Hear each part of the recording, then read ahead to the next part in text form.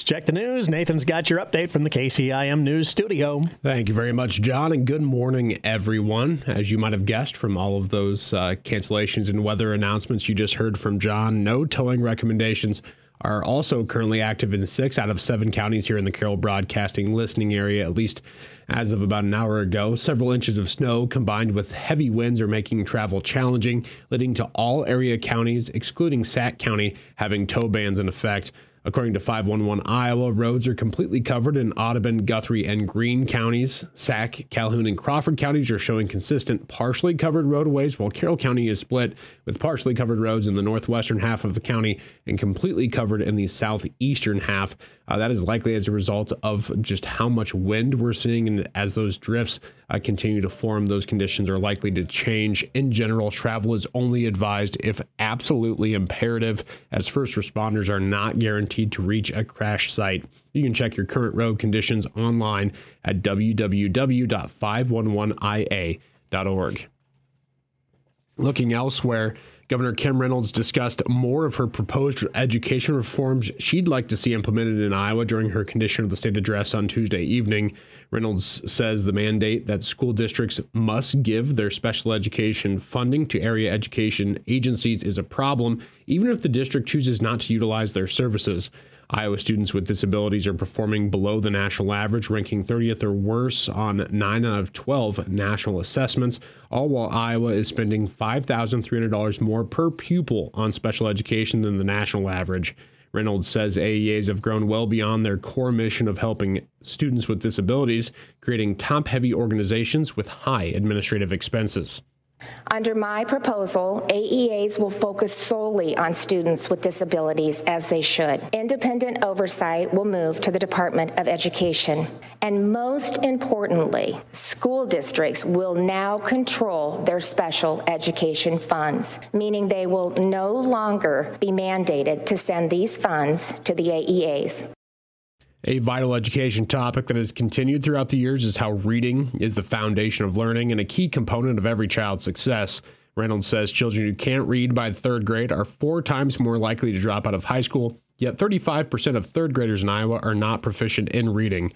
Reynolds says in partnership with Lexia Learning, Iowa is going to begin offering elementary school teachers a free training program on the science of reading.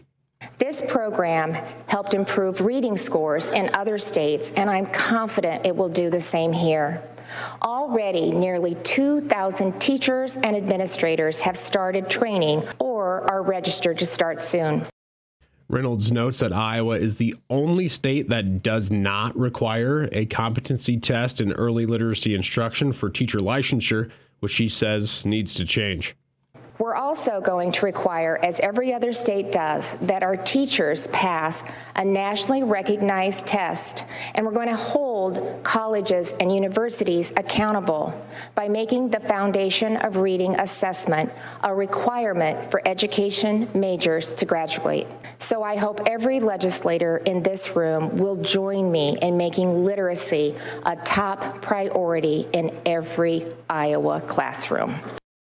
Reynolds addresses the last topic for education reforms, discussing teacher pay. She says the success of our kids will always depend on dedicated and quality teachers. Tonight, I'm asking the legislature to invest $96 million in new money to increase starting pay by 50% to $50,000. And set a minimum salary of $62,000 for teachers with at least 12 years of experience. In addition, I'm allocating $10 million to a merit-based grant program that will reward teachers who have gone above and beyond to help their students succeed. These investments will put Iowa in the top 5 states for starting pay and help recruit more of the best and brightest to join the teaching profession. Reynolds hopes to drive transformational change in Iowa and to do what is right for Iowa children. Reynolds says the world will see Iowa as a state that orients its educational system to students, parents, and teachers, making Iowa's future truly bright.